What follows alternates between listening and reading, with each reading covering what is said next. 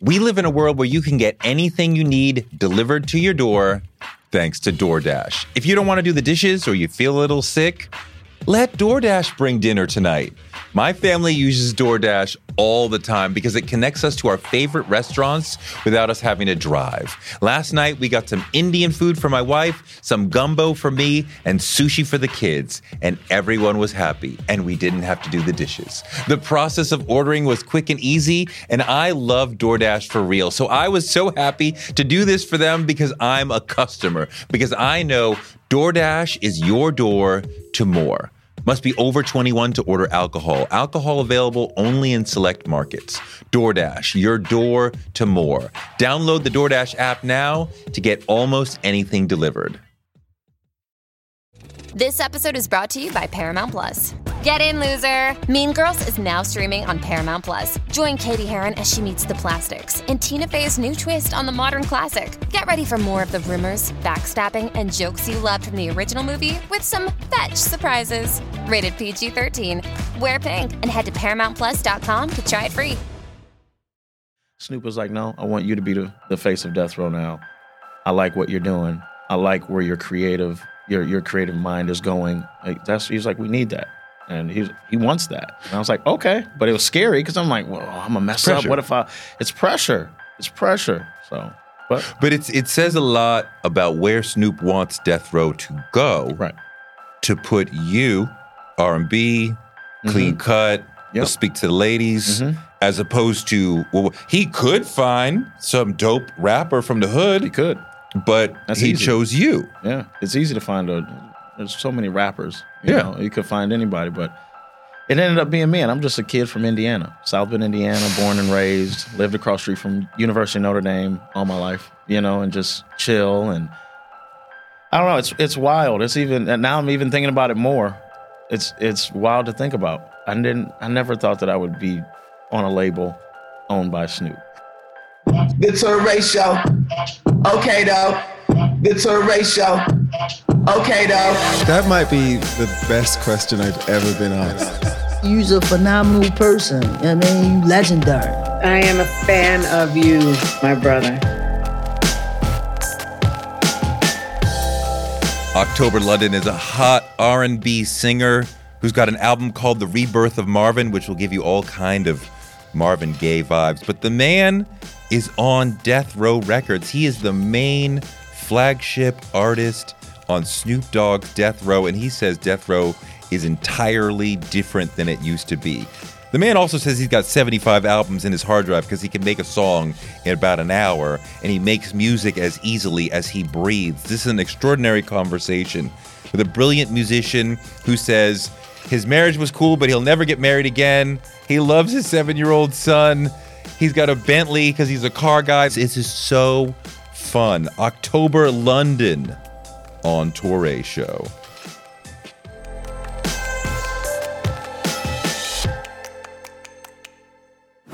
So wait, you're on your first headlining tour. Yeah. How's that going? How does it feel? Is it tiring? It's tiring being on tour. Oh, yeah, it's tiring. It's tiring. You love the stage. Yeah, I love the stage. But all the rest of the stuff is just... Before and after it, it's like... Oh, it's a lot. It's draining. It's a lot. Yeah. It's a lot. People don't realize it's hotels and buses and late nights and weird food and... Yeah, You can really get off of your diet. If you have one, you can get off of that real quick. Real quick. The other night, we had that same thing. Like, we all wanted food, and, a couple people might not eat meat or something like that or whatever, or they're just eating fish or whatever it is. And it's just like, no, McDonald's, Burger King, Taco Bell. You've been touring with Snoop for several years. Yeah. What's the big difference as far as now I'm headlining? The big difference is coming out of your pocket, your own pocket. You tour with Snoop, I'm just getting paid. I'm getting my, stipend to eat, my per diem basically, and then what I'm getting paid, which is great. And then you just get on the bus, you get off, you're good. Or you get on the plane, You don't worry about... I don't worry about expenses. Didn't understand it, at that point in 2016. I didn't understand that. And then now it's my first headlining tour. Oh, it's $110,000, $120,000 for the tour bus. Oh, okay, cool. Who's paying for that? You are. Oh, okay. Okay. All right. Cool. What else do I need to pay for? Everyone else. Pay everyone's per diem. Pay everyone for their duties that they're doing, all that kind of stuff. I knew that was going to be paid, but it piles up. Something goes wrong. It's me, you know. I have a great tour manager. He takes care of everything, but it's like still falls back on me. He still has to get that approval from me. Like, hey, yeah, we're going to need this hotel. We're going to need 5 rooms. We're going to need 6 rooms. We're going to need this. Okay, how's this? Oh, that's 2,000 something. Okay, cool. And then next, it happens again and again. At first, you're like, oh, $2,000. All right, cool. Well, then it happens 15 more times. I mean, I know artists who have said, if we make these choices on the tour, we're not really going to make money. We're just going to break even. Mm-hmm. And it's not worth it to be out here right to break even. Yeah, this is very rare for me to actually be making money on tour. Very rare. So you're making money on this one, though? Mm-hmm. My first headline tour, it's not as much as you would like. No, it's not as much. No. The number is very big difference, But you love being in the studio more than being on tour. Yeah, because you get it's your sanctuary. It's where you can sit and just be like, where do I want to go? What do I need to do? When I'm on tour, because I'm a multi-genre artist. Yeah. I do country, I do pop, I do reggaeton, I do everything. Yeah. When I'm in the studio, I can be 14 people at one time. When you're on stage, you can't give an audience that came to hear Rebirth of Marvin, you can't give them Sam Nash. Sam Nash is my alter ego that does country. I can't go up there and do that. Although in Nashville, we just did a show, and people were asking me for that. They already know that I just dropped a country EP before Beyonce. Yeah. Yeah, so people actually like it. Ahead of the curve. Ahead of the curve, so. But I mean, when you go on stage, it's ego.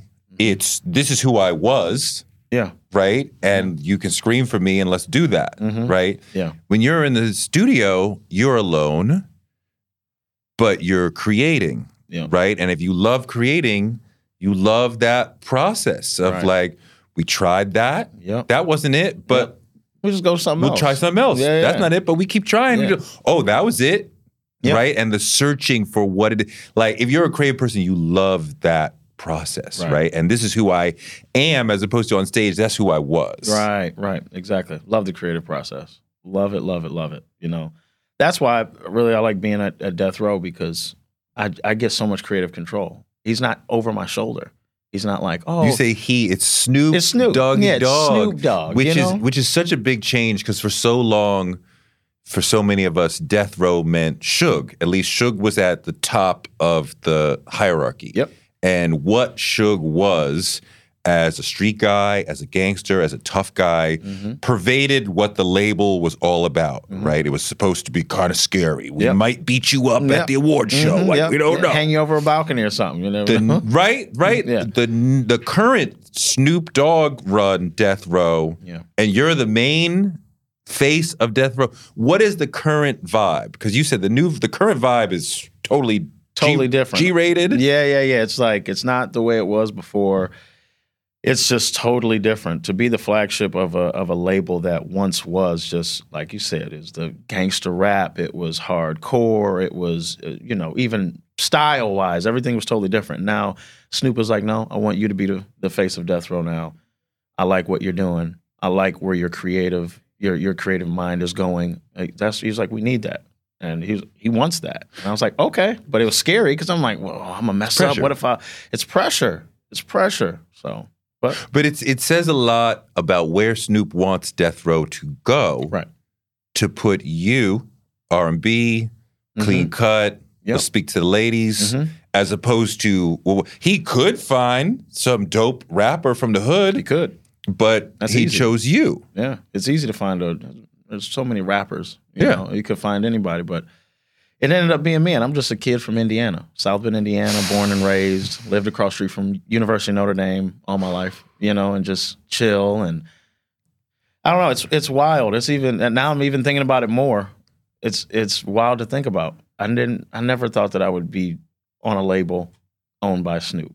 When you talk about I'm just a kid from Indiana, the Midwest has a massive history in R&B, soul, funk, James Brown, Bootsy Collins, Michael Jackson, Babyface, I mean, like that area of the country is massive. Yeah, Yeah, it is. It's a lot. But where I'm from, it's more about sports and all that. Like music scene, no, you can't get on musically in South Bend. It's not going to happen. You have to leave. And I did. I left because there's just no music scene. It wasn't like I was in Detroit. You know. Music scene. Yeah, that's total music scene, but South Bend, it's all about, sports. We got our, Skylar Diggins, and, she played for Notre Dame, and now obviously WNBA. They pay attention to football. We have the Colts and all that kind of stuff. But basketball is number one there. Yeah. Indiana basketball. Oh, for sure. It's deep. It's deep. Deep in the deeply rooted. Can you play? Yeah, I used to play basketball. I can't. Were you good? I was good at shoot. I was really good at shooting. Okay. I couldn't miss. And now Snoop has a basketball court in his studio, and I went in there and I missed every single shot. You got to practice. I just threw the ball. I was like, forget it, and I just walked out and went to record a song. I was like, forget it. Like it was crazy. It made me so mad. So wait, you grew up in a family of musicians.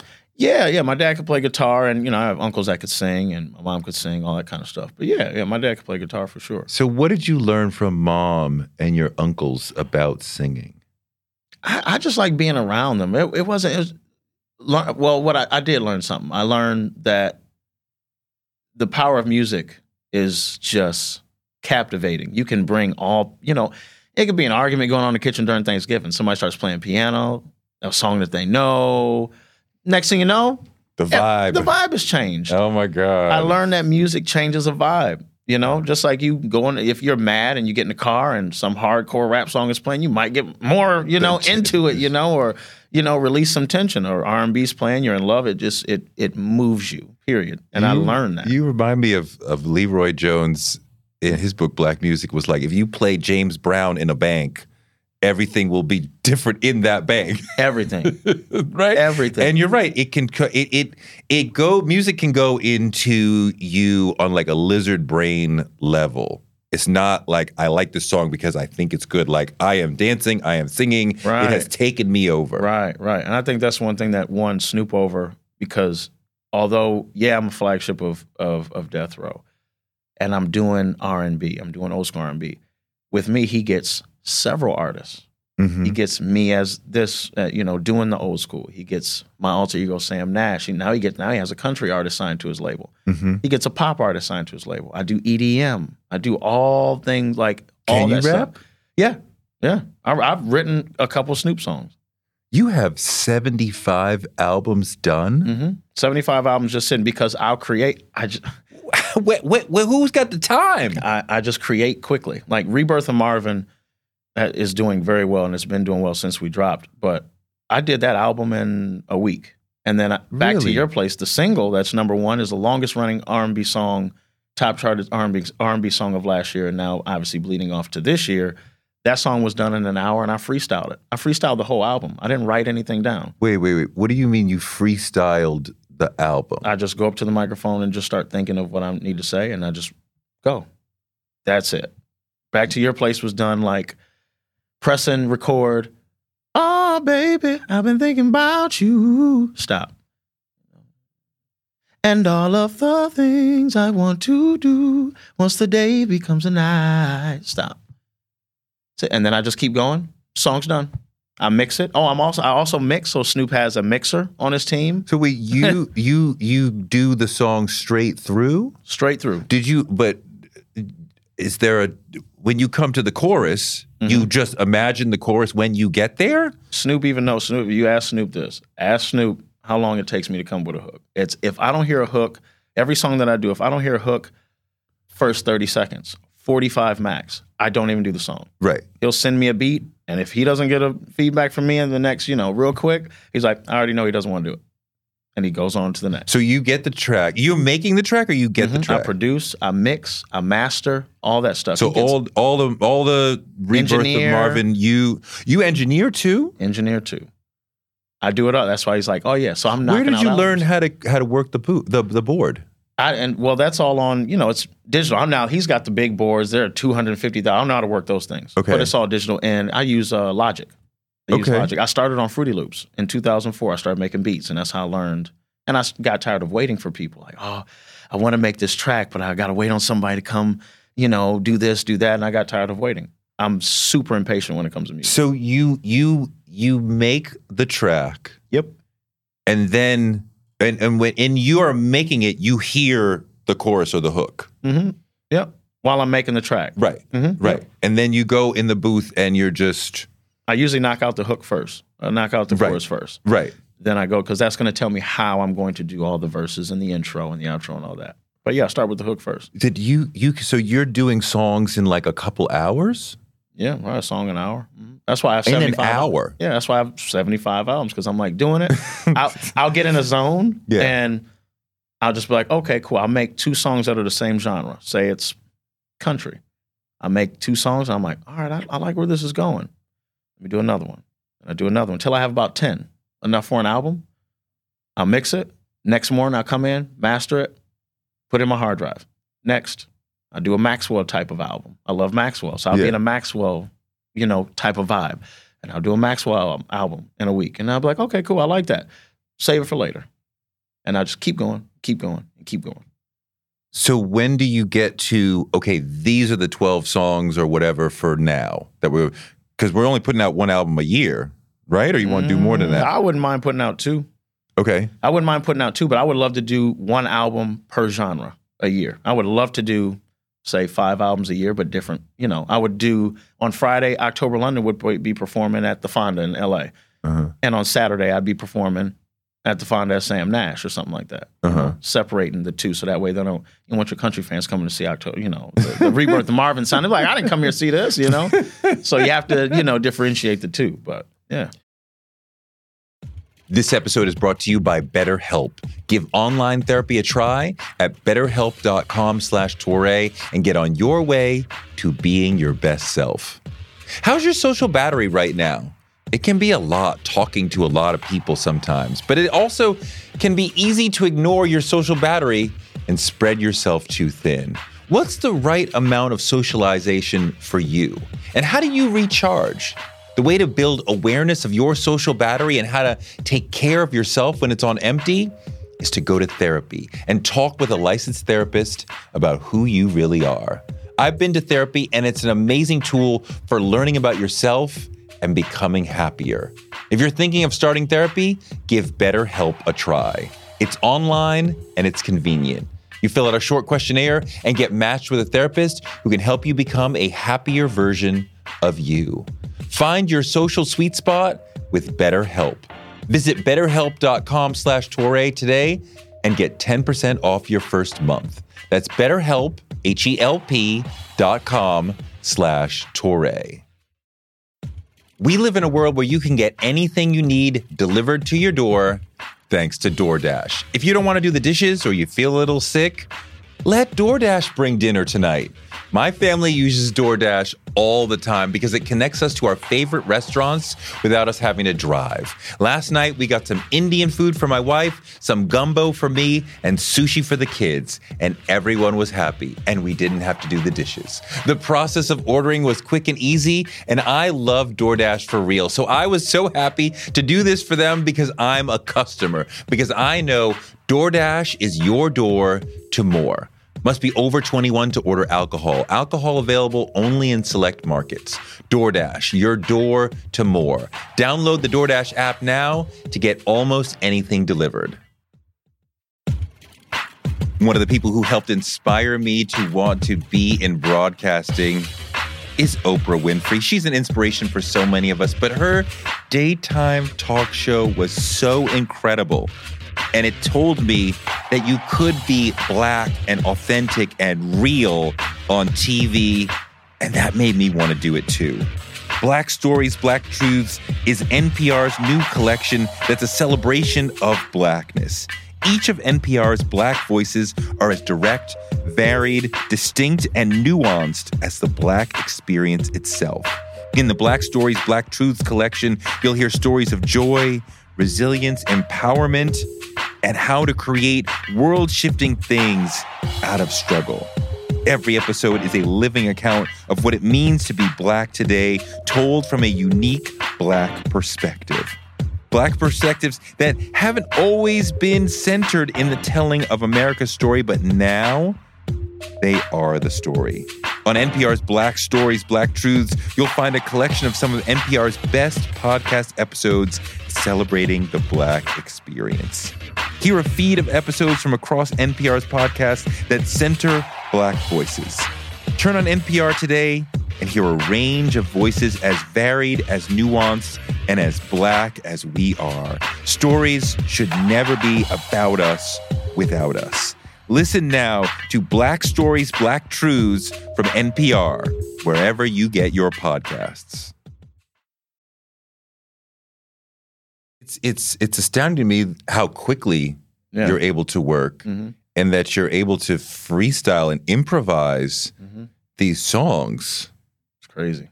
My head is always I always hear something. You're always you're thinking in music and you're hearing the words are always coming out of the music, right? Are you thinking of words and then trying to find music to match it? Or No, I got to do the music first. You got to hear the music. Because I saw that. I think Taylor Swift writes songs without music. Cannot do that. Yeah. I got to know where the music is the car to me. It's going somewhere. And the words are the navigation. Like where are we going? Okay, the car's going to roll, but where are we going? I can't. In a quiet room, I can't just sit and write a song. I have to hear the music first.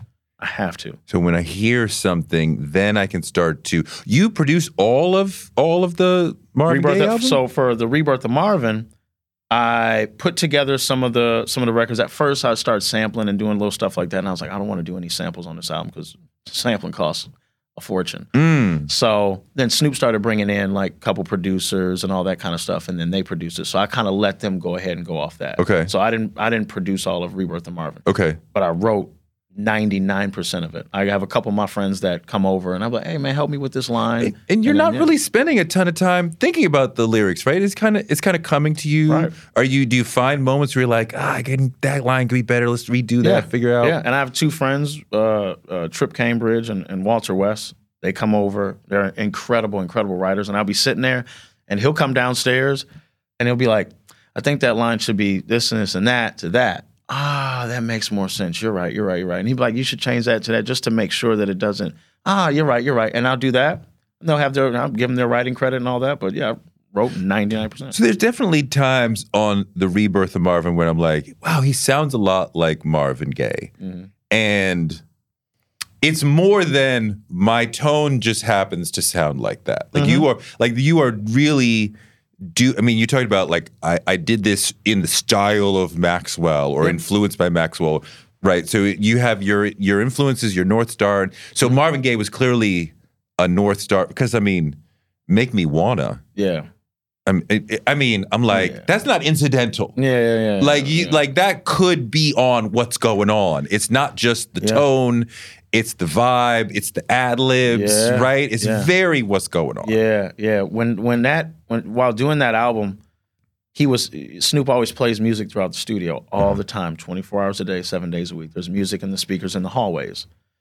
And that day, he was playing a lot of Marvin. He was playing old school all day anyway, but I heard one Marvin song, heard another one. I was like, he's playing a lot of Marvin.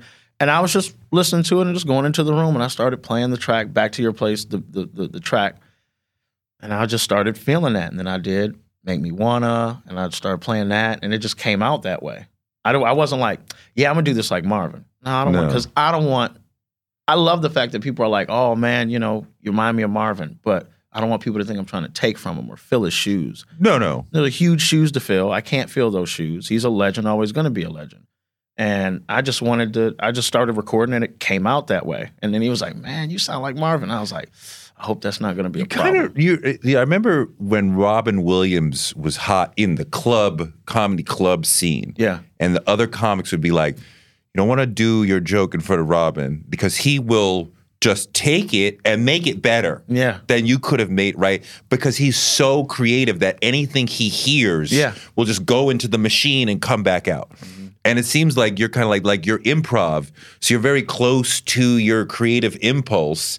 And I heard a Marvin Gaye song. It got caught up in the machine and this came out. Yep. Is it kind of like that? Yeah, it's definitely like that. And I try not to, I know my limits. I try not to take too much because I don't want to you know, then they'll be like, oh, he's really trying to be like Marvin. No. He's really trying. No, I just want the O's and the, oh, baby. Yeah. Just a little bit, but not taking his whole everything that he does, because that'd be too much, the way he moves. But if I listen to Sam Nash, will I say, oh, he sounds like Marvin Gaye? No. If I played Sam Nash, you wouldn't even know it was me. If I listened to the Maxwell-inspired album, I would not say he sounds like Marvin Gaye. No. It sounds totally different. It sounds totally different. Every genre, so you will be like, that can't be the same person. There's no way. And I'll play it for you after the interview. I'll play it. So it's interesting because you came to this moment of Make Me Wanna and the rebirth organically, right? Like, it just happened to be playing. I love that stuff. It just came out of me, right? You said Snoop said, title it The Rebirth of Marvin? I was scared as hell to title it that. What was the title in your mind before Snoop said that? I didn't have a title because I wasn't planning on putting it out. You weren't putting these songs out? I had no plans on it because I was like, I don't want to do this album because nobody's gonna feel it. Me, I was trying to do a Tory Lanez or Bryson Tiller, I was trying to do that type of style R&B, you know? So I was like, man, this isn't gonna sell. I just was like, It was just one of them albums I was like, okay, I did it in a week, sounds nice. Hard drive. Yeah. It was a hard drive album. Yeah. It was just like, And then Snoop came in and was just like, no. He walked in on a session? Yeah, and he was like, whoa. And I played him a couple songs. And he was like, whoa. He was like, okay. And he liked that. Did you play him the Maxwell stuff? Did you play him other stuff? He hears all this stuff, and he's overwhelmed of by all the 75 albums. He hasn't heard all of that. Okay. But he's heard quite a few where he's like, okay, all right, but he was more focused in on the old school. He loves old school R&B. For sure. He plays that more than rap. Of course. And he was like, yo, we're going to call this The Rebirth of Marvin. And I was like, oh, hell no. I don't want that. I don't want any backlash. I was like, It's too much. And he was like, no, trust me. It's going to work out. Yeah, you might get a little bit for a second, but I think when they listen to the music, I think they'll agree that it sounds good and you're not trying to be Marvin too much. And I was like, oh, no. No, I was like, no, please, but I trust his instinct. I trust his, everything that he does, I trust him all the time. So the way you tell it, the way you explain it, you came to it authentically, you came to it organically. You weren't even trying to put this out at all. No. But you did. You did put it out. Yep. And, there was some chirping from the Gaye family. There was, yeah. His sister had some things to say. Yep, she didn't, yeah. Respect to her. She has every right to say whatever she wants to say. She was just freaked out. And I understand that, but you paved that through. Yeah, right? yeah. Like you communicated. We had a conversation and everything. And it's love. But how did you get from her publicly saying, what the fuck are you doing, kid? Yeah. Which is what she's thinking. Yeah. Why are you trying to take my brother's shine? Right. And you how did you speak to them, approach them to get it to be like, okay, now we're all family? Yeah. Well, when I first heard the interview, it popped up. And I don't know, somebody sent it to me or something. You were hurt. Was like, you were hurt, right? Yeah, I was a little, I was a little hurt about it. Like, you're misunderstood at that point. I'm like, if I'm mad, I'm like, oh, see, I knew this was gonna happen. This is why we shouldn't have released this. I don't want the backlash. Now I'm gonna get sued. Now I don't have any samples or anything on there, so I'm like, well, I shouldn't be getting sued because I didn't, take anything from them. And I'm like, man, I was just upset. For that whole day, I was just pacing my floor, like, just great, and I listened to the interview, and I was just like, oh. But then, I went over to my friend's house, and he was just like, well, I want to listen to the interview. And then, he's more half glass full. That's Tripp, the one who writes with me. And Walter's half glass full, too. I can't stand that they are so much. And you're a glass half empty guy? I'm just right there in the middle. It could be, so I'm not half glass empty. I have a couple of those friends, too, so I can balance, but they were just like, no, I think she just, she's hurt. And I think, but she's just more freaked out, and that's what she said. She was like, and protective. You just sounded, and protective. She was like, you sound just like him. It's freaking me out. She wasn't like, oh, the album sucks. No. And you can't be my brother. No. She was just like, it's freaking me out, and I don't like it. And then finally later on, I don't know, it was posted on TikTok, and all my fans on TikTok just went at her throat. And then Yeah. Instagram. That's And then TikTok I was culture. like, and I just fell back because I was like, I'm not saying nothing. I'm not saying anything, you know? And then, we finally got on the phone with her and a couple other the Marvin Gaye family members, and they were just like, it's all good. Pause. Because I know how this goes. Okay, at 2:00 or whatever, we're going to jump on a Zoom. Was it a Zoom? Yep. With sister, daughter. Oh, as a matter of fact, it wasn't a Zoom. It was with my manager on the phone. It was a phone call. Okay. Yep, everybody on the phone. But he gonna set it up. Yep. Okay, we're gonna at 1:00, 2:00, whatever. We're gonna be on the phone with sister, Correct. daughter, Yep. whatever. Correct. I know you're nervous going into this call. Yeah, I was like, oh, great. I get to get cursed out, on the phone now. It's great. I get, I get it, face on. But you had a rap planned. You had a like this is how I'm gonna explain to you. My manager didn't even tell me that was happening until 5 minutes before the call. So I had no time to prep. Yep. So you didn't even have time to. No time to prep. So he tells you 5 minutes we're going to talk to the Gaye family, and your heart sinks. Yep. I'm like, oh my God. And he was like, it's all good. And I was like, how's it all good? I just heard the interview. What are you talking about? And got on the call, and she was just so nice. But she was like, I just want to let you know, I'm not taking back anything I said. I was like, understood. I respect it. I respect that. She was like, I'm not taking back none of that, but I will say that the album is a great, great album. And she was like, but you have to understand where I'm coming from. I was just like, whoa. I'm listening to this sound on the radio, and I'm like, this isn't my brother's song at all. Why does he sound like him? And just freaking out. So she was like, I understand what you're doing now, and you're paying homage to my brother. For sure. And I was like, I didn't mean any disrespect at all. She was like, no, I get it. I totally get it. And I just needed a second to breathe and just think and all that. And so she kind of without recalibrating her position, she recalibrated her emotion on my emotion was here, and now I have brought it down. Yeah. Did you have to say anything to get her to be like, look, I'm not a threat here. I'm not a problem for you? Nah. I think she knew. I think she was just like, he's not trying to do anything in a malicious way. Right. He's not talking bad about me. And I'm not going around being like, I'm the new Marvin. No. He ain't got nothing on me. And I'm not saying that. And she knew that. And then before we got off the call, she was like, I got some things of my brother's that I would love for you to have, that he would love for you to have as well. And I was like, really? What was it? I haven't got them yet. Like we're still, she was like, oh no, call us anytime. We're your aunties now. Oh. Like I have a great relationship with him now. And she was like, but I think she wants me to come to the house. So we just haven't figured it out yet. Yeah. But she was like, I have some things to give you that Marvin had. I'd love for you to have. I was like, awesome. She was like, and if anytime they do any movie or anything with Marvin, if Marvin has anything to do with it, I would love for you to do it. Nobody else should do it but you. And I was like, whoa. That's what she said before the call. I was like, whoa. I love that. And I'm glad that you guys got that to, to a place of peace, right? Because we don't want the elders out there being like, what is going on? When the approach and the intention was in love, right? I love that that you love your contract. Yeah. And you're like, I have a great, how many people are like, my contract sucks. Super artists, my contract sucks, right? And you're established, but this is the early part of your career. Correct. And you're like, yo, I'm very happy with my contract. Yeah. And you said you were on Handshake with Snoop and Death Row for a minute. Yeah, I was on a Handshake with Snoop I've known him for 8 years. Personally, I've known him for 8 years.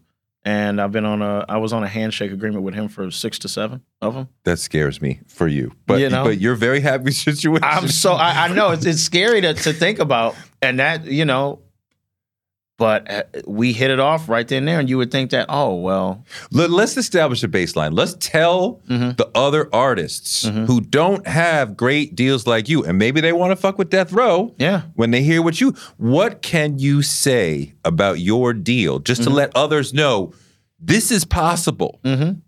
I can guarantee that I, as a new artist, I probably have one of the best deals in the industry. Guaranteed. Well, give me like what? Like without going, because without going into too much personal detail, like my creative control, I get to choose whatever I want to do as far as whatever genre I want to do. Like I said, I'm mixing, I'm mastering my own work. I'm doing the cover art. I'm hiring people. You know what I'm saying? How many points you getting on your records? More than the usual. I have even I'm trying not to get too, But let them know what they could get if they come to Death Row. They could get treated right. You could get 10 points on your album. I mean, I'll put it like this. When I sold because I sold that album first as an NFT when we started doing NFTs, and I made a substantial amount of money, very high six figures. But that's you and Snoop, like going Handshake. into NFT world and fucking around. And high six figures, I got to keep all of my high six figures. But that's NFT shit. Okay, even with now, okay, with I want the to know on Rebirth. He's not getting He's not taking any money off of my tours. He's not taking any money off my merch. Oh, you're right. You don't have a 360 deal.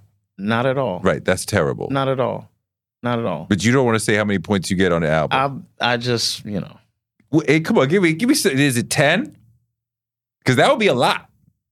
That would be a great deal. I don't think I've ever seen Snoop take a dime from me yet. None. Death Row. So you. I'm telling you, it's an incredible. All right. I'm just trying to put it in the best way possible without like being like, oh well, you're giving too much detail and all that kind of stuff, But I'm just trying to put it in a way. Well, let's try to find a way, because a lot of artists get an advance. Mm-hmm. Let's call it $1 million. Mm-hmm. You got to make the album for that and live on that. Mm-hmm. And a lot of people don't realize, a lot of artists when they get in the game don't realize that you will probably end up owing the label. Mm-hmm. I didn't take an advance at all. None. I was making too much money with him already. I've been on, like when he did with Martha Stewart and we did that show. I did the writing and I did the song. Like anything that Snoop has going on, I'm always doing something behind the scenes. I had no reason to take any money off the deal. Are you getting an advance you got an advance for Rebirth of Marvin? There was an advance available, but I just never took it because I was doing all the work anyway. So now it's just putting the money into marketing, and that's it. Everything else, I'm doing everything anyway. What does eating healthy mean to you? Whatever your eating goals, Thrive Market is the best place to get all your groceries and household essentials. And getting Thrive shipped to your door is like having a great supermarket right outside your house. I love that Thrive Market carries brands with the highest quality ingredients and ethical sourcing methods. Whether you're looking for organic kid snacks or low sugar alternatives or gluten-free essentials, Thrive Market's got it, and their site lets you curate your shopping experience quickly. And as a Thrive member, I save on every order, usually about 30%, which of course I love. And when you join, you help a family in need with the membership matching program. Join in on the savings with Thrive Market today and get 30% off your first order plus a $60 gift for free. Go to thrivemarket.com/Toure for 30% off your first order plus that free $60 gift. That's Thrive, THRIVE market.com/Toure. thrivemarket.com/Toure. Survivor 46 is here, and so is On Fire, the only official Survivor podcast, and we have a twist this season. The winner of Survivor 45, Dee Valladares, will be joining us every week. We're going behind the scenes of the biggest moments, the how and the why things happen, and the strategy and analysis you can only get from someone like me, a Survivor winner. Listen to On Fire, the official Survivor podcast, wherever you get your podcasts.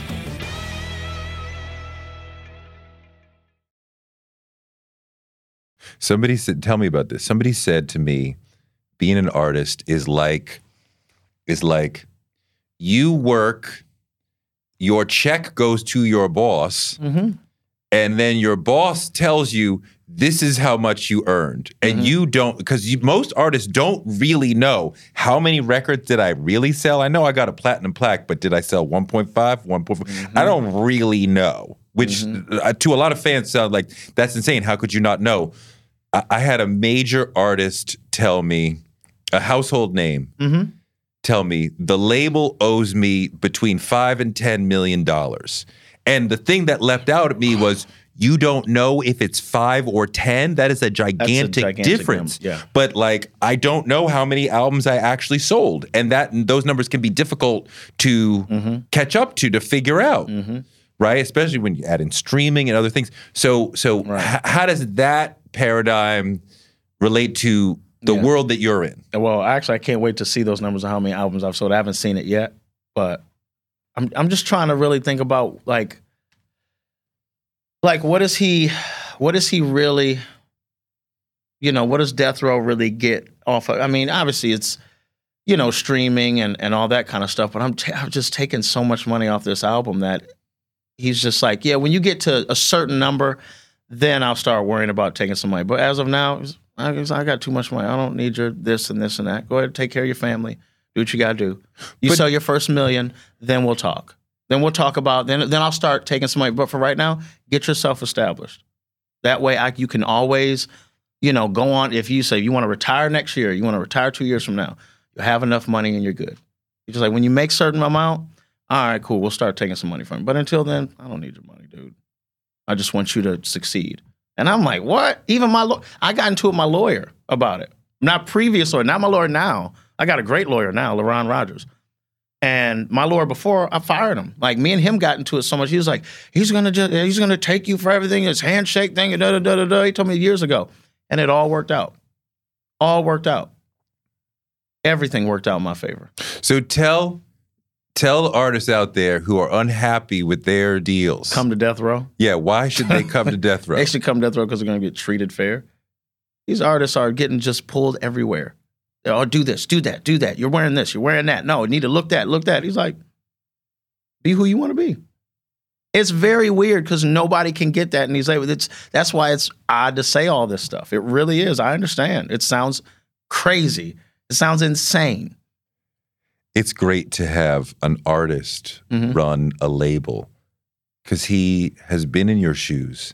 He knows where he got his feelings hurt. He knows where he felt uplifted. And it sounds like he's trying to turn around, break the chain, and give you the best artist experience you can have because he knows what that feels like. Exactly. We have talks all the time. Our greatest talks are always between midnight and 5 a.m. What is some of the great advice that Snoop has given you? Oh, well, don't sign any faulty contracts. Don't because he's been through so much.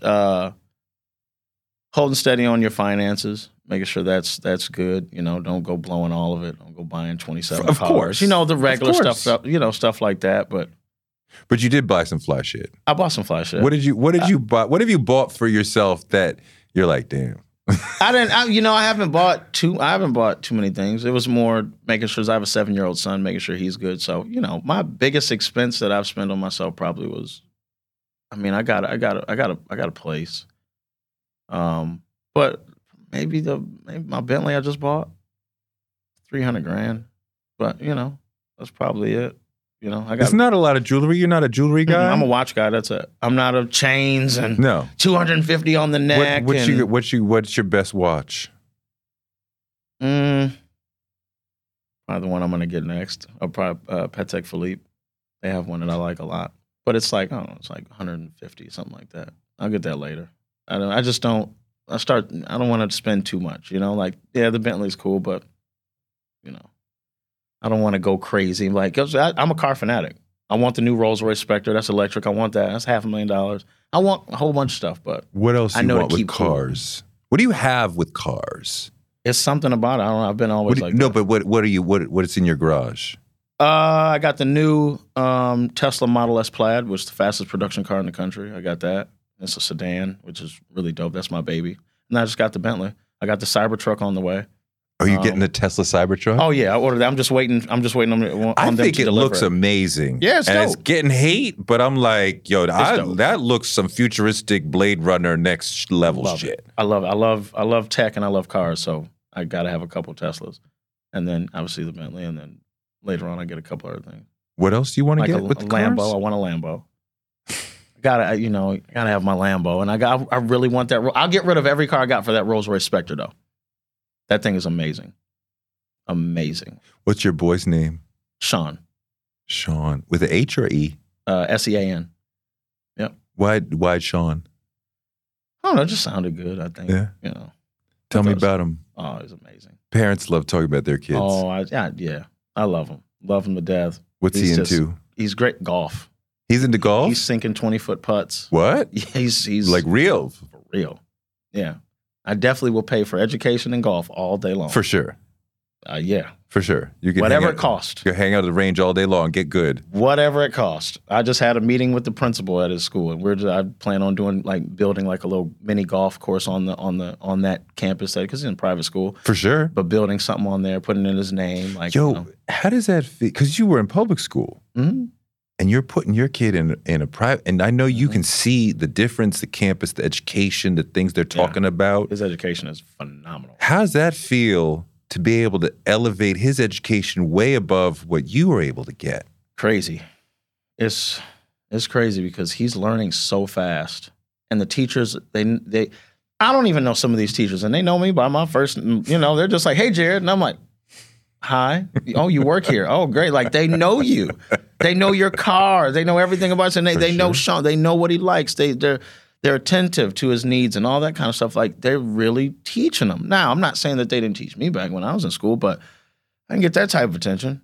No. Where they're just hands-on all the time. Like, what does he need? He's okay. He was like bad in math for a quick second. And then they were like, no, instead of like, be hitting him with the ruler, so to speak. Not really, but it's not that you're bad. No, you're just. It's not shame. No. We are going to let's find other methods of educating. This method is not working. He needs a little bit more of this or when that. When I was in school, it was do it this way. Ain't no other method. Right. That's it. Yeah, no doubt. No doubt. There's no other method. And if you're not getting a grade, what the fuck is wrong with you? Exactly. You're stupid. Work harder. Yeah, you're gonna fucking fail. Now we have to love them in a different way. Yeah. But I get to teach them my ways as well. It's like not being like, like I'm on them too about stuff. So wait a minute. You said you are making an album coming up with a Studio 54 vibe. Yeah, it's already done. Mm-hmm. Okay, how old are you, sir? 37. What you know about Studio 54? Come on, man. Come on, nigga. What you know about Studio 54? Man, I know. This shit been closed since before you was born. I've heard a lot. I heard that. You watched the documentary? I just heard that it was a great time. I heard it was a really great time. It was an extraordinary time. I'm curious how you are communicating, evoking the Studio 54 vibe, and what you did. I mean, I assume you learned about it on your own. Yeah, right. While I was making the album, I went on YouTube, typed in Studio 54 or typed in Studio 54 inside the club or something like that. Yeah. It was just an old clip. And I don't know how long it was. It was long enough for me to put it up on my screen. I have a screen right above my computer. Right. Put it on the screen, put it on mute, and just started making the album and looking at what was going on. Drinking, the laughter, the hanging out. Andy Warhol. Just everybody. Bianca Jagger. Like all the Rick James vibe that I could get from it. Yeah, so I'm just looking at that and I'm just creating the track. And then, bam, a hook. So the images inspire the music. 100%. I don't even in that situation. 100%. I don't even start making music unless my vibe is right. And I have OCD, so clean studio all the time. Oh, my house is clean all the time. Are you getting on your knees with product and cleaning shit? Yes. Oh, yeah. Really? Hell yeah. What's your favorite product? The Clorox wipes. The Clorox wipes? You see I was so into it? The Clorox wipes. I know. Oh, I just, whoa, like tissue. And I get everything done, and then I can work. Cannot work in a dirty environment. At all. At all. I will lose it. I'll lose it. But the music of Studio 54 was that disco. Yep. And that's what the new album is. That's what I'm making it right now, And I'm going to play it for Snoop, which I played him some, and he loved it. Did you ever connect with Nile Rodgers around that? I did. You did? Because not for this, but I've connected with Nile, yeah. Well, I mean, he's a Studio 54 guy. Mm-hmm. And I got a song with him. On that album? I don't know if I'm going to put it on the album or not. We released it a long time ago, and way before Snoop. And we took it off or whatnot because it was just, I was still trying to make it. I was, borrowing money to make it happen. I think I borrowed $150,000 from my boy. And we shot the video and did all this stuff. And it just, didn't work out. And, my boy was making a bunch of money. So he was like, whatever. I mean, I love you bringing back the Studio 54 vibe and reminding people about that, because it's a really important part of the culture. It was a central club, and I don't even know if we have a club scene at all. I mean, like, records are broken, culture is created there. Like, it's a really important place. Yep. Yeah. Yeah. Maybe we should make another one. I would love to. You know? I would love to. Another one right here in New York? Hell yeah. That'd be crazy. Hell yeah. I mean, I'm pretty sure that was the first time that they were really exclusive at the door. So because there were so many people who were wanting to get in and trying to get in and unable to get in, it created this vibe of like, well, I want to get in if people can't get it, right? Like, so then that makes it hotter and hotter and hotter. Yeah. Yeah. No, the whole vibe of this album, I've actually been doing a couple of the songs while I've been on tour and just testing it and seeing and people love it. So it's more upbeat than Rebirth of Marvin. I think I might have 2 slow songs on it out of 11. It's disco. Yeah, it's party front to back. Like, I have an interlude that's right in the middle, very Marvin. So I keep that. It's very Marvin, just so you know, because people still want some of that still. So I put that right in the middle as like, let's slow down the album. It's like a break. It's like a commercial break, and it's like 2-minute song. Then it goes right back into then it has some 80s, and it goes a little 80s. So I'm trying to just go up until I get to the 90s. Oh, I got a 90s album sitting. I can't wait to drop. Oh. What's the vibe on the 90s album? Very, because I'm gonna say I know it's a very touchy subject, but my favorite artist is R. Kelly, hands down. His writing style was crazy. So it's very R. Kelly, Jodeci, that type of vibe, hands down. That vibe, and it's done already. I haven't mixed it and mastered it. I mean, nobody's fronting on R. Kelly's music. No, but they seem to put the other stuff with it. Well, yeah, I mean, he's a horrible person. He's horrible for what he did, for sure. But the music was impeccable. For some of us, I mean, I guess this is not hitting for you. For some of us, it's hard to listen to the music when we fully know how bad of a person he was. Yeah, and I didn't know it. I was growing up, I was just listening to the music. I wasn't in the entertainment realm to where I could be around and see it and be like, so I don't have that. All I'm listening to is that writing style, the way he carries the ooze and he does this, and I'm just taking that. But, personal life though. I remember there was a VH1 Behind the Music that played a lot. It was on R. Kelly. And I remember my man, Cheo Coker, who was a big journalist at that time, said R. Kelly would come out of the show and there would be a line of girls waiting for him, like lined up against the wall, like, who you want to hang out with now? And there'd be all these great, grown, full figure. Yeah. And he's like, who's the one at the end of the line who's gangly and like thin and like underdeveloped and like clearly very young? Jesus Christ. Right. And oh God. The thing that killed me is that played all the time, and they never objected. They never said, please stop running that, or at least cut that out. Like the journalist is saying, he's choosing the young-looking girl when he has women available to him. And they did not say, please, for the love of God, stop running that. Yes. So they're just like seating. You never saw the tape, did you? No.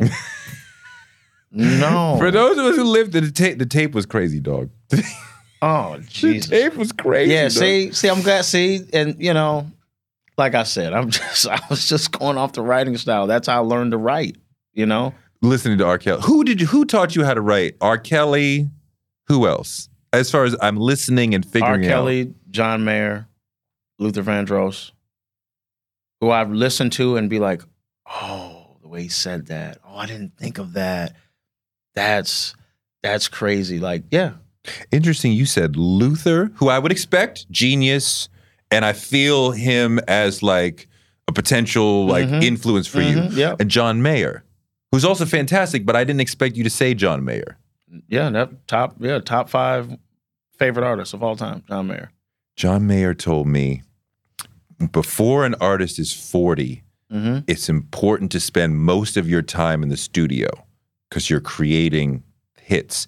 After 40, harder to create hits, more important to spend more time on the road. Because that's when you start to really kick up playing the hits you've been writing when you were closer to the life of the audience. Yep. Yeah. And it fits. It's very hard to make hits, Beyonce accepted. It's very hard to make hits after 40. But you can go on tour all day and the fans who grew up loving you still want to see you. Yeah, Lionel Richie is eating good still, touring. It was like $1 million a show or something crazy. Like Nile Rodgers, still touring all the hits. Making a bunch of money, yeah, for sure. I remember I saw the Stevie Wonder tour when he would do songs in the key of life from front to back. Yeah. And it's yeah, I was just with him. We're doing a record together. Really? Yeah, he's jumping on one of my records and I'm jumping on one of his for his new album. Yeah. Tell me about working with Stevie. It's we haven't fully got in. Like he wants me to come to the house and do it with him. But I went and met with him and we sat and listened to a couple records. He's like, which one you want to do? And I'm like, I like that one. He was like, okay. You know, he's just so cool and like very chill. But you could tell like he means business too, you know?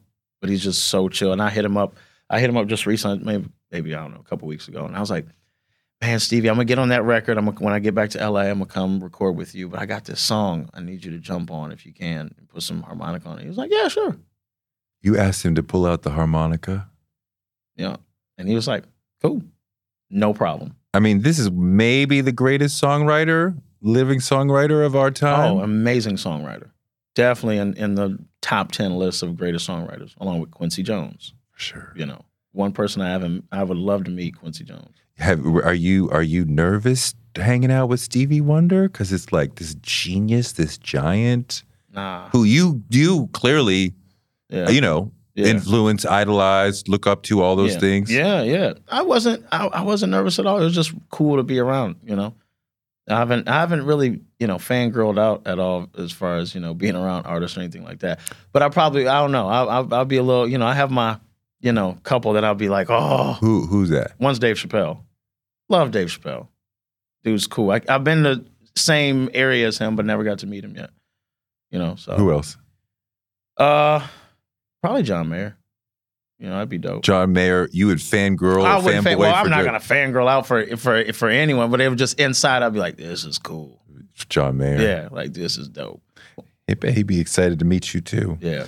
Who are the artists? You said you're competitive. Who are the artists who you feel competitive with? Like, who's in your lane that you're looking at? Like, okay, I see what he made, what she made. Like, we're gonna respond to that. And Like, who are the folks you're looking at? I'm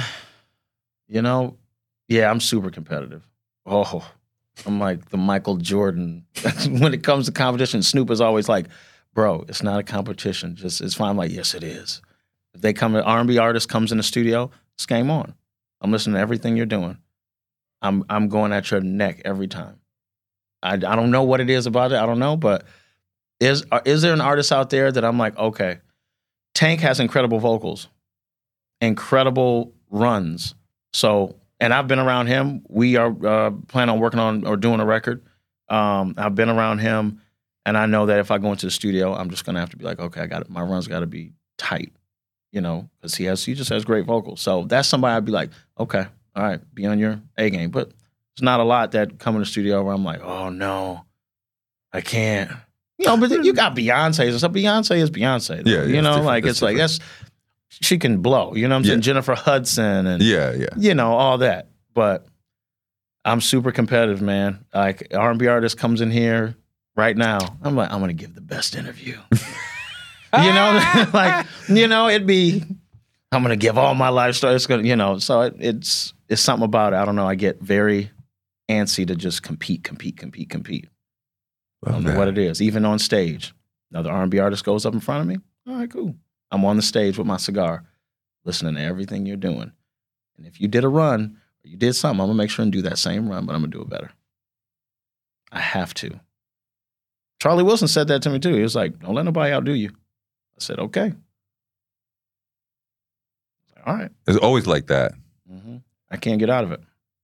It's a habit. It's a drug. This almost didn't happen because you were about to become a truck driver, right? You said you weren't signed, it wasn't really working out, and you really fixed your mind to be like, okay, I'm going to go drive a truck now. Mm-hmm. What was that like? First of all, why that? I had an infatuation with trucks as a kid. I used to always, like, for Christmas, I would always ask for, like, a model truck. I would always get cars because I'm in love with cars, but I would always want, like, the truck. Something about semis and the shiny metal on them and all that, just infatuated. I don't know what it is. My son has the same thing. It's just something about it. So you learned how to drive? Yeah. You went to a course? Mm-hmm. Yes. Yeah. Went to a course and was just about to graduate. And that in your mind was like, oh, well, singing didn't work out. I was like, oh, man, $60,000 a year to $80,000 a year. And I get to do the regular 9-to-5 thing. And I can take care of my family. I'm from South Bend, Indiana. The median household income is $40,000 a year. I'm like, I can make 80? Huh, cool. I still live in South Bend, even doing this. Snoop is like, yo, move to LA. I'm like, nope. You're still in South Bend? Still. You have the biggest house in town? No, I don't have the biggest house in town, but up there. Yeah, it's nice. Why are you still in South Bend? Cheaper to live. Uh-huh. And I that's really like my very calm place. But your son is there. Yes. So is that the anchor that like, well, I got to live here because he's here? Well, I mean, I can move him anywhere, but it's like he's great school. I have good relationship with the teachers and everything else. And he has friends there and all that. But I want him to grow up somewhere where he can get that calm. Normal. Yeah. I love going back home. Like when I go back home and I have security and everything like that, they're like, all right, let us know when you're about to go here and go there. And I'm like, I'm good, man. I'm home. It's fine. And they still do it, obviously. But I'm like, it's okay. I'm just going to go get some wings real quick. I need some lemon pepper wings, like right now. Well, just wait. I'm on my way there. No, I don't want to wait. I just like being home. It's where my family is. I can chill there. I can chill in my parents' backyard. I can grill, make some ribs, listen to old school music, have a cigar with my dad, relax. Go to the studio if I want, chill. LA, I'm spending $2,000 a day. Because I eat. I love eating. So, What do you love eating? I like Italian. Love steak. Yes. That's a weakness. Yes. Steak and what's your cut? I usually get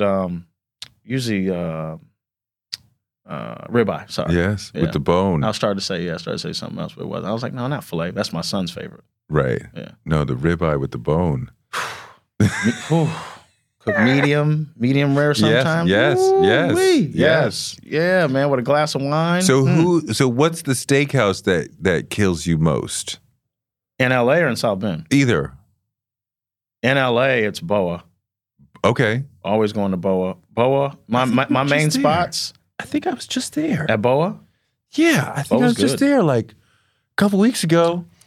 I think it was like 2-3 weeks ago. And don't you know, Ben and Jen sat at the next booth. Really? Like, what the fuck? Really? Wow. That's crazy. That's dope. See, that's dope. Elon Musk was there, I think, a day before I went or something like that. Somebody said that. I'd freak out about that. You talked to him? No, but I'd freak out. I got your shit. He's on the list of Dave Chappelle and John. He is. Oh, for sure. Elon's probably, for sure. But yeah, Boa. I go to Boa, I go to Ocean Prime, and I go to El Pastel on Beverly Hills. But I just... Can you cook a steak? Yeah. Yeah? Oh, yeah. Yeah. Ribs and steak. Can't cook chicken to save my life. What? It's either overcooked or under. It's not that hard. I can't do it. I can't do it. I'll put the chicken on. I'll walk away. It's burned. Oh, well, you can't walk away. I'll put the chicken on. I stand there and I'm like, yeah, it's got to be done. I open it. It's raw. Wait, I'm like, well, it's timing with the temperature. I don't know oil what it is, but I can cook a hell of a Did you fry some chicken? Hell no. No, I leave my brother to that, man. I'll be like, Jay, man, I'm in the mood for some chicken. Okay. All right, I guess. Can you fry up some chicken? I'm like, can you fry chicken for me? I have my boy Jamie that you met. I'm always asking him to make catfish nuggets. I love catfish nuggets with hot sauce. Oh, I love to eat. That's what I'm saying. I love to eat. I spend a lot of money on food. Yes. I never heard no catfish nuggets. Oh. See, now South Bend is coming out. I will fuck some catfish nuggets all day long. We go back out there, you ask him, be like, what does October want you to cook for him? He's going to be like catfish nuggets. And he never does. He's a fucking asshole. He's an asshole, dude. Wait, you said, I'm curious. I mean, you say your name's Gerard. Well, Jared. your birth name is Jared. Yeah. Do you think of yourself as Jared or October? Like when you talk to yourself? Jared. Yeah, no. I try to get out of the October space as much as possible. What do you mean? I don't want to lose myself in it. I like to stay humble, chill. I'm nice to everybody. I don't have no beef with anybody. I don't carry negativity, nothing like that. Is it a persona? Yeah. That's what It's different than Jared. Yeah, Jared is just Jared. Like if my friends start calling me October, I'd be pissed. Like, stop calling me that. You know? It's like, don't call me that. Sometimes, when we're out here, they do. In public. Because people will be like, who the hell's Jared? Yeah, in public. Yeah. But if we're at the house, please don't call me that. I'm Jared, bro. I'm just Jared. You know? I ain't got no money. Like, I don't have anything. I'm just regular Jared that grew up, that don't have anything. I'm just chilling. And my friends are like, dude, there's a fucking Bentley in my driveway. You're October. Go. Jared's a regular dude. Regular dude that just likes to chill. Yep. So then is there a moment when you're like, let me turn the switch and go to the studio, become October, do that thing? Mm-hmm. And then... I feel like every time I step in the studio, Jared stays at the door outside. It's October. What's the difference between Jared and October? October is just an artist that is competitive and wants to get it and just, do all this music stuff and be in this la la land. He's full of confidence. October. Yeah. In a way that Jared but is not. He doesn't show it out in public. I'm not one of those. I'm not egotistical. No, egotistical is different than confidence. Not at all. I can't be egotistical. But Jared is not full of confidence. No, I'm very shy. Really. And as soon as I get on, I'm just a whole different person. It's very weird. I'm surprised to hear you say that you're very shy because you don't seem at all shy. Super shy. So is this a lot for you, for your social battery? No, I'm chill. I'm good. Because you're in October mode. Yep, I'm perfectly So fine. October's social battery is different than Jared's? Jared's is just very, I don't, you know what I'm saying? Like, I'm consistently, and they get so mad at me. My tour manager and my boys, they're all like, obviously they're working for me and stuff. I'm consistently trying to do stuff for them. And that's Jared seeping out of October. I'm like, I'll get your bags. And he's like, no, I got it. I'm like, no, I got it. Like, we're going back and forth. Like, I'm always like, all right, guys, come on, let's go out to eat. I got it. No, dude, you're paying us per diem already. We got it. It's fine. Like, I don't want them to ever do anything. And I'm paying them to do a whole bunch of stuff. And I'm always like, oh, I got it. Oh, you're busy. He's on the phone with his girl. And, I'm like, oh, don't worry about it. And I'm like, no, I got to go. I got to do this. I'm like, that's fine. I got it. So wait, what is the difference with women, vis-a-vis women, October versus Jared? October's more like, well, that's a good question. I've never gotten that because Jared doesn't want to. Jared has no game. Jared does not walk up and talk to any ladies like that. It just doesn't.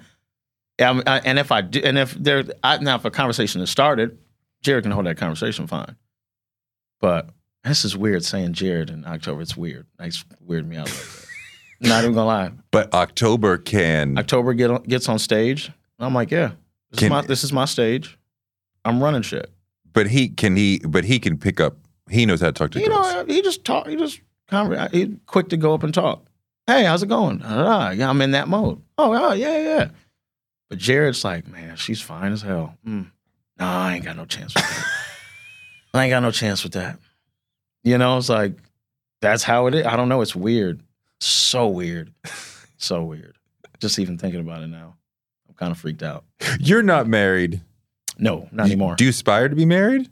Oh, you were? Mm-hmm. You aspire to be married again? You're done with marriage? I don't think I believe in it anymore. What do you mean? I'm not saying that my marriage was bad. No. You know what I'm saying? I'm best friends with my ex-wife. Like, me and her are very cool. We got a great relationship. There's no child. She's like, why would I take child support from you? She's a great girl, church girl. It's like, why would I take child support from you? You're an amazing father. You've been an amazing provider. You just ain't shit when it comes to Netflix and chilling. I want to spend time and you want to go work. But that was my, once she said she was pregnant with my son, I was like, oh, I got to go get it. I got to get this money. I got to get it any way I can. I got to go get it. And she lost me. I left. I completely left the relationship. That motivated you in your career. Yes. And it marks the ascent of your career. Yep. I got to provide. I refuse to be an ain't shit father. Refuse to be an ain't shit friend, an ain't shit cousin or brother or whatever it is. Refuse. I'm not. Not going to do it. Nope. So I just want my son to have the best life. And she's good. She's set. She's up. And she's like, nope, no alimony, no child support, nothing. She's like, you've always been a great provider and a great, person. But, and I hear the dedication to family, right? So that's not it. But out of that experience, you're like, okay, I don't believe in marriage anymore. What do you mean by that? I just don't think that, I don't think that I need to, I can put a ring on your finger, fat rock, all that, whatever, cool. We can do everything together, family stuff, but to walk down an aisle just to tell everybody, hey, we're married. And, it's like, nothing's changing. We fell asleep in the same bed on Monday before marriage. We're doing all this stuff. We're going to family events. We might buy, get a car or whatever it is. And on Tuesday, something's supposed to change because we walked down an aisle and we told the government that we're married. I don't see it. Doesn't make sense to me. Let's just be together and not have to worry about that. Like, I hated the divorce part of my whole thing. It was terrible. And they force you to go to classes to teach you how to be a parent. That pissed me off. Like, I thought it was going to be, all right, we get divorced, we do the paperwork, we sign off on it, done deal. No. They're like, oh, you have a child? Oh, no, you got to take these courses for 16 hours. The thing you're talking about, I feel like I understand it as far as we are a unit now. We are a family. And we don't need to spend $100,000 on the wedding, but we do need to stand up in front of our family and friends and the state and God and say, this is my wife, this is my husband, so that the community is aware, okay, they are a family, right? So when he shows up with her, we got to respect her. When she shows up with him, we got to respect him because she's like, that's my husband, that's my wife. And, I could see in different societies where it needs to be said, this is my woman, this is my man. I will not be showing up with somebody else next month, next year, until further noted. Right. This is my person. Right. So respect her, embrace her fully in the family, embrace him fully in these sort of things. Yeah, I just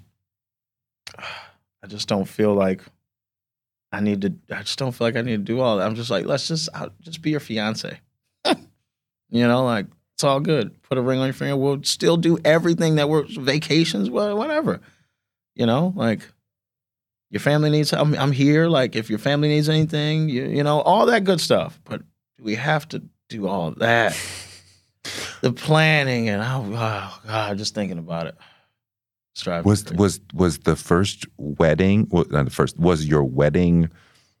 I was broke. Arduous? Was it a lot? I was broke trying to. I was going through jobs and she was working at McDonald's and we're saving all this money and she was in the field to be she was going to school to be a surgeon and I didn't have any money, and. It was a lot. But it wasn't even us. It was just on the outside. People were like, no, you got to get married. You got to do the right thing. And I'm just, that was just too much. It was too much. And then here's the funny part about it. Here's where it gets really messy is that after we get married, I meet Snoop. And now my career is taken. I don't have. The timing is now. We're not doing Netflix and chilling all the time. I'm not spending time with family all the time. We're not doing all this all the time. Oh, now it's all, you're gone for 2 months? Oh, you're gone for another month? You're in the studio all night? You're doing this? It's like, I want that attention, that time, that I don't have it. I don't have it. Then, the night before I got with, the night before I was meeting Snoop, the night before, She said she was pregnant. The night before. While we're in the hotel, about to, like, man, I'm going to meet Snoop, you know? And that was it. I was like, oh, you're pregnant? Cool. I have to completely go full all in now. This kid will have everything. This is going to be great. You know what I'm saying? Like, now I didn't want any kids at the time. She wanted them. I didn't want any. But I was like, no, it's all good. But he's going to have everything. And I just, you know, started paying more attention to that. So. Do you feel like you don't want any more kids? No. One and done. No more kids. One and done. Nah. Spoil him. This kid's expensive. No. He is? No, but yeah. But love him, but he is. Oh, yeah. But kids are expensive, but it's not that. I mean, you know, it's just, I'm all good.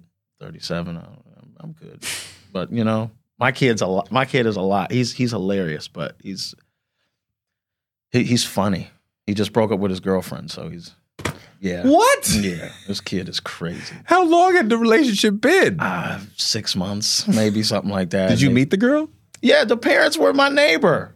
Okay, so she's 6, 7? Yeah, something like, yeah. Mm-hmm. You liked her? Oh, yeah. As a little kid for him? I never even, well, no, I did meet the kid. Kid's great. Parents, amazing. Yeah.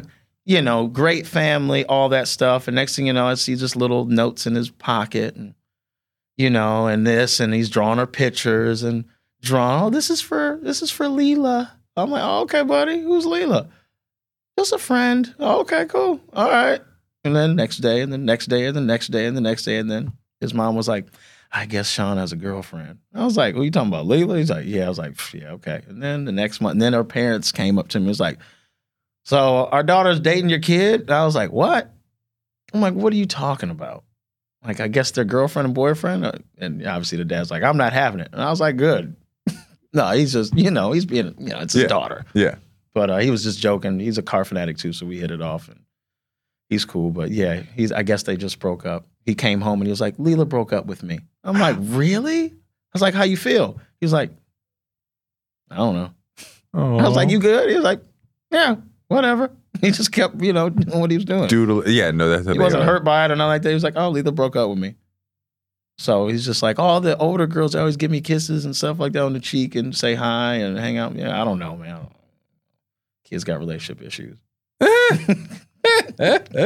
You know, but great kid.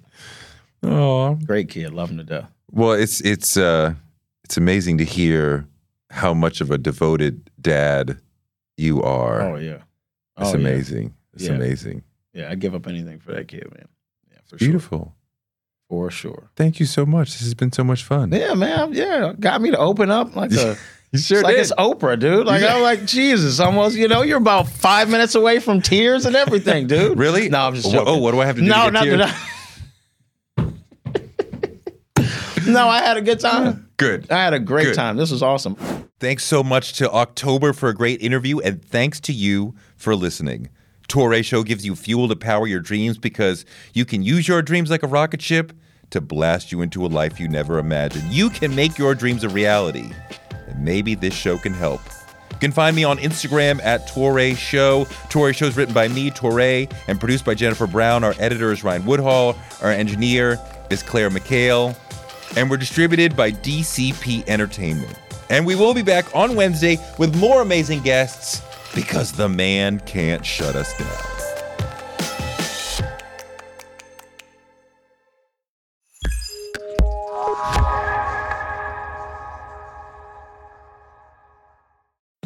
We live in a world where you can get anything you need delivered to your door thanks to DoorDash. If you don't want to do the dishes or you feel a little sick, let DoorDash bring dinner tonight. My family uses DoorDash all the time because it connects us to our favorite restaurants without us having to drive. Last night, we got some Indian food for my wife, some gumbo for me, and sushi for the kids. And everyone was happy, and we didn't have to do the dishes. The process of ordering was quick and easy, and I love DoorDash for real. So I was so happy to do this for them because I'm a customer, because I know DoorDash is your door to more. Must be over 21 to order alcohol. Alcohol available only in select markets.